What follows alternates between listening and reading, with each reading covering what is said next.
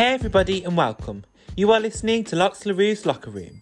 Join me each episode with a different special guest. We'll be breaking the locks off toxic masculinity, one locker at a time. On this episode, I'm joined by the majestic and magnificent Manly Mannington. Manly is a drag king and the producer of House of Mannington. They also have a residency with Brizzle Boys and they are House of Allures 2019 Burlesque Bombshell winner. Today we talk about being a drag king in the performing scene and how you don't have to fit into a box to explore masculinity and femininity. Please note that the conversations between me and my guests are purely based on our own thoughts and experiences. Now, with all that in mind, sit back, relax, and enjoy the show.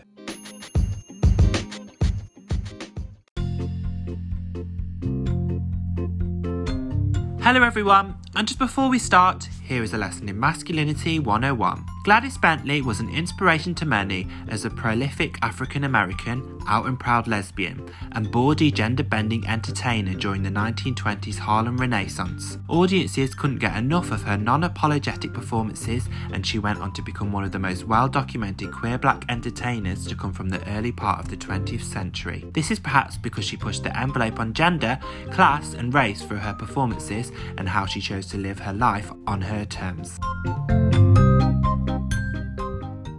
Hey everyone, and welcome to Lox LaRue's Locker Room. Today I'm really excited because I have a very good friend with me. I hope they're a good friend anyway, in their eyes, because they are funny. I've got the majestic, the mesmerising and magnificent Manly Mannington. Hello, love, you alright? Yeah, are you? Did you like my M's? I was going to say Malvi as well, but I didn't want to I'm try. not mouthy. How dare you? Take that back. No, I was only joking. Just trying to find a funny word beginning with M. No, I liked it. The triple M's I am. Yeah, so in regards to yourself as a performer, just wanted you to give a tiny bit of context to the listeners about like yourself as a performer. Like, could you describe it in a few words? Well, what I go by, I say that I'm an Afrofuturist cosplaying drag king from the future. That's amazing. I love that. So everyone, you've got the context. Now let's get on with the questions. So I wanted to focus in particular on masculinity and gender expression because I know you explore that a lot in your performances. I want to first ask, how do you decide on how you want to present yourself in your drag or your performances, or does it depend on, say, the acts that you do? Tell us. It just depends on the acts and what I get booked for, but I always try and my drag king characters doesn't necessarily always adhere to masculinity or stereotypes. I like to mix and match things together, just because that's how I find myself. Like sometimes people would see me dressed as stereotypical boys' clothes, or one day I'll be extra femme, or sometimes I mix the two together. Sometimes I'm just nothing. I just do whatever I feel like, and then that's like what I like to put into my drag. So it just depends, really. Yeah, and I wanted to touch on a few of your acts as well. So I was lucky enough to see the Victor Victoria act, which is really cool, because it explored like how gender stereotypes and stuff. So could you tell us a bit of the background behind that first before I ask a few more questions about that? Yeah, so I made that set actually for a competition in Cheltenham. That was when I wasn't good at makeup. Well, I'm still learning. Everyone's learning. And it was when I couldn't create proper costumes. So the first version of that set is kind of gross, but the expressions in terms of my facial expressions and mannerisms were always spot on, if I say so myself. And then, yeah, it just kind of progressed from there. And I've been changing and alternating it more and more to be completely contrasting. So obviously you got one side which is the femme, one side which is the masculine, and it's a really well-known set, isn't it? You've seen it all the time in cabaret. So I wanted to make it slightly different, and yeah, just have my own take to it, really.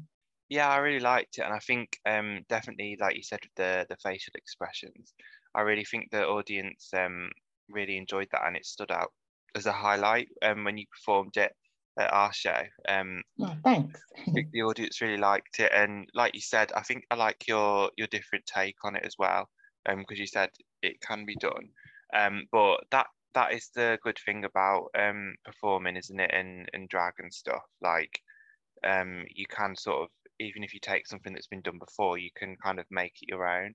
So with the costuming as well, in terms of presentation with that, how did you sort of bring that together? Oh, well, it's kind of a mixture of, well, I have my signature colours, which are blue and yellow.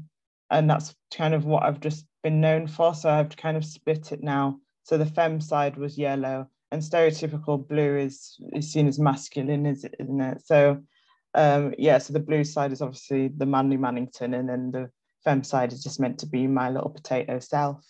Um, and then with the feathers and everything, it's kind of a link and homage to my Caribbean culture because of carnival and stuff like that. So yeah, I just wanted to mix in that element of it as well.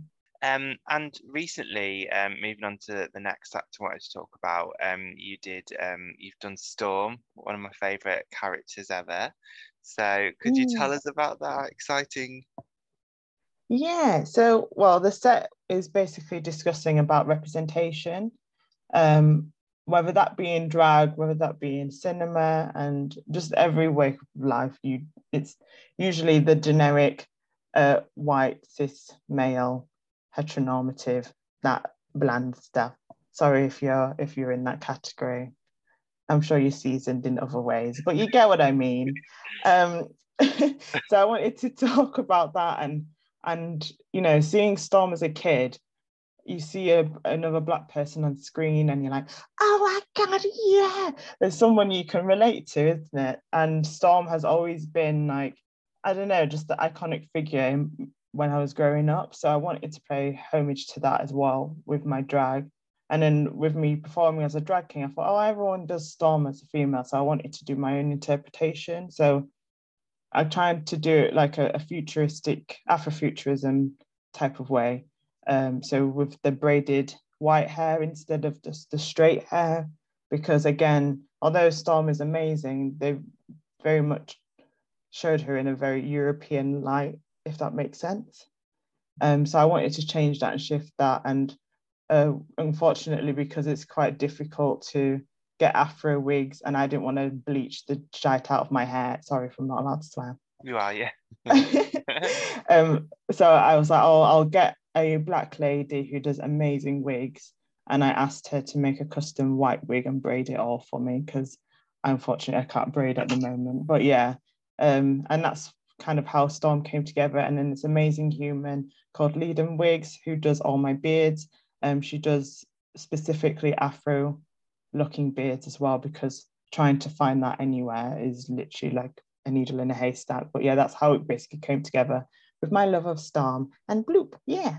That sounds such like an incredible idea, and I've seen them pictures obviously on social media. So everyone, you need to go and check it out now because it's wicked.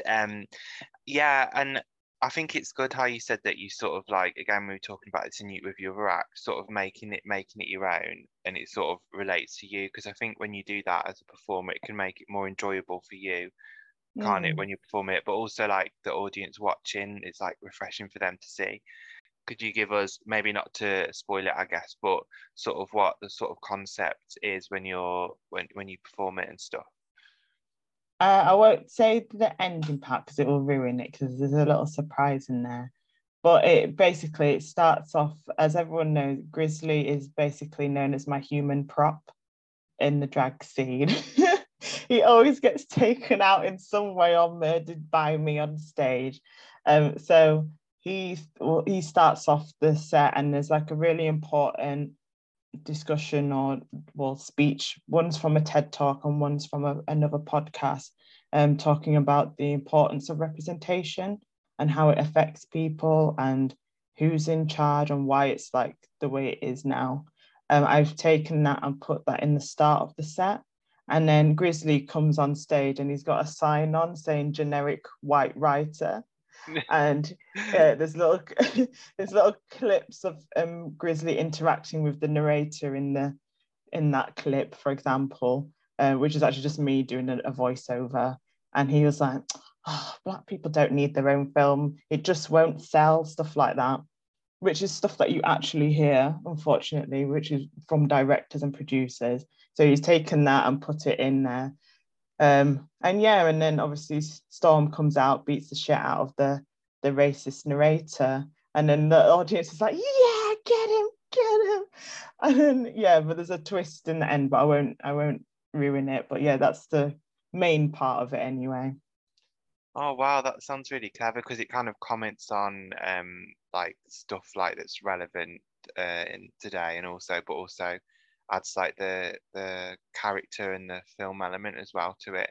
But yeah, that is stupid that people say that, because obviously loads of films done well, like, you know, Black Panther and stuff like that. So I think I don't know why. Yeah, it's just racism basically, rather than, you know, thinking, oh, it's not going to sell and stuff like that. Absolutely. And if we like link it to like the performing and drag scene, what's your opinion then with different lineups as well, in terms of like if you link it with people of color, but also like there's a lot of lineups that's just like cis men, isn't there, and stuff. So what's your opinion on all of that? Yeah, I mean, it's the same old. It's just you having to fight to be on the lineup. Less so now for me. Like, I've gotten to a stage where my name's quite well known now, so I'm not fighting as much, but I always feel the pressure. If I'm the only king on the lineup, I know my set has to be better than everyone else's. I work 10 times harder again to be in the same room. If I'm the only Black person on the lineup, then I have to work extra hard to showcase how good we are. I will never be able to get away with just going on stage and doing a simple lip sync with basic drag on. I wouldn't be booked again. Kings wouldn't be booked again if they did that. But having the two, I call it double jeopardy, is how being a Black woman and being a drag king is like, you just have to work harder to be on the same stage. And then it's amazing how it's upsetting, because you see it with the next generation. I've got loads of drag babies that I've created in the Bristol scene, because I'm trying to diversify the lineup and also help them to get where they need to be, because I don't ever want anyone to struggle as much as I did when I first started. I mean, you were there and the stuff that I'd had to deal with and the comments people made. So you know it all. But yeah, I just want to make sure that the next generation don't have to deal with that. But yeah, it's the same. I mean, it's gotten a lot better. There's more diversity, but I think people have gone also the other way, where they just have the token king, or they'll have the token Black person, and like, that's it, I've diversified, that's it.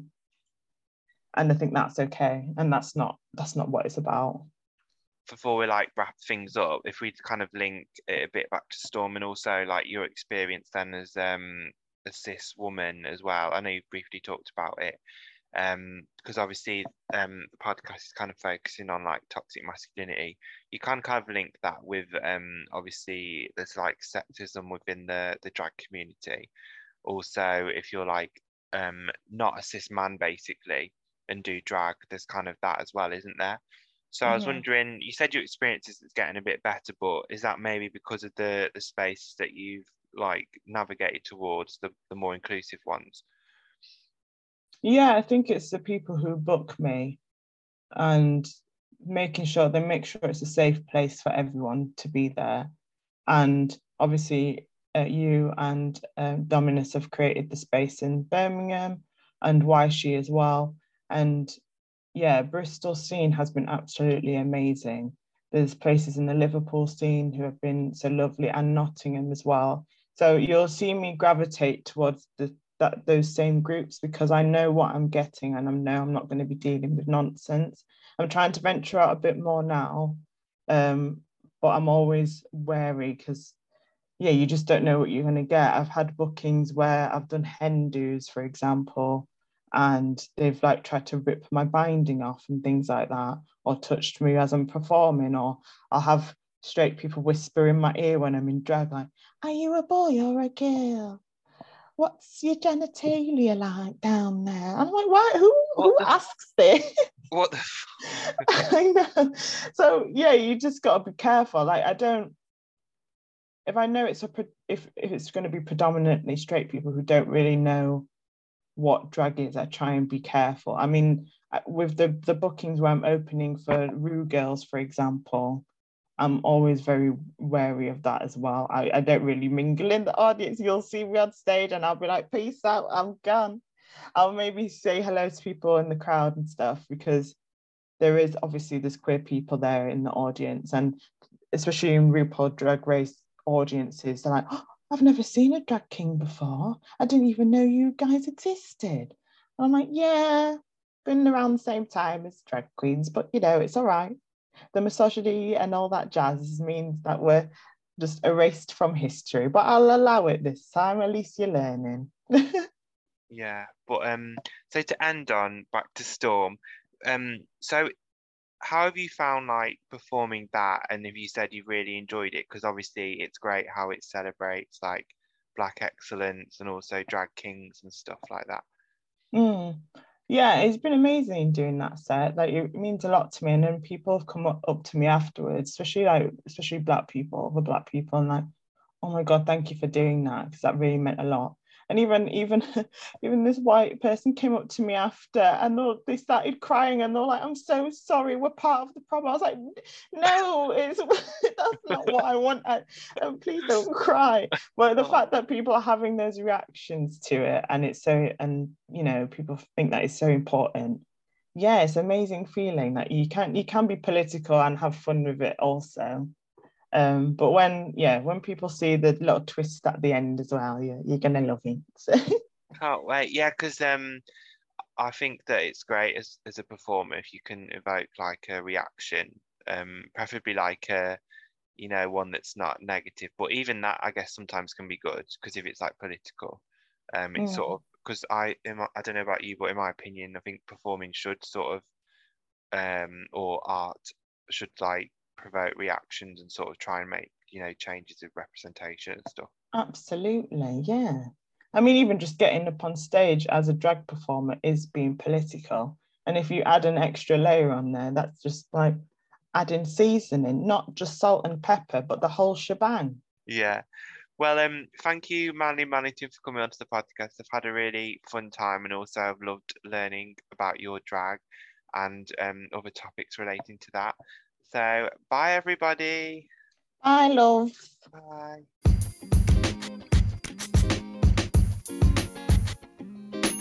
I would like to thank Manly for coming onto my podcast today. If you want to catch more of Manly, then check out their Instagram handle in the episode description. If you do feel like leaving a review, please do so.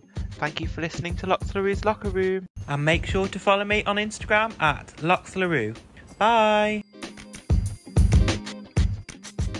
Like me, you just...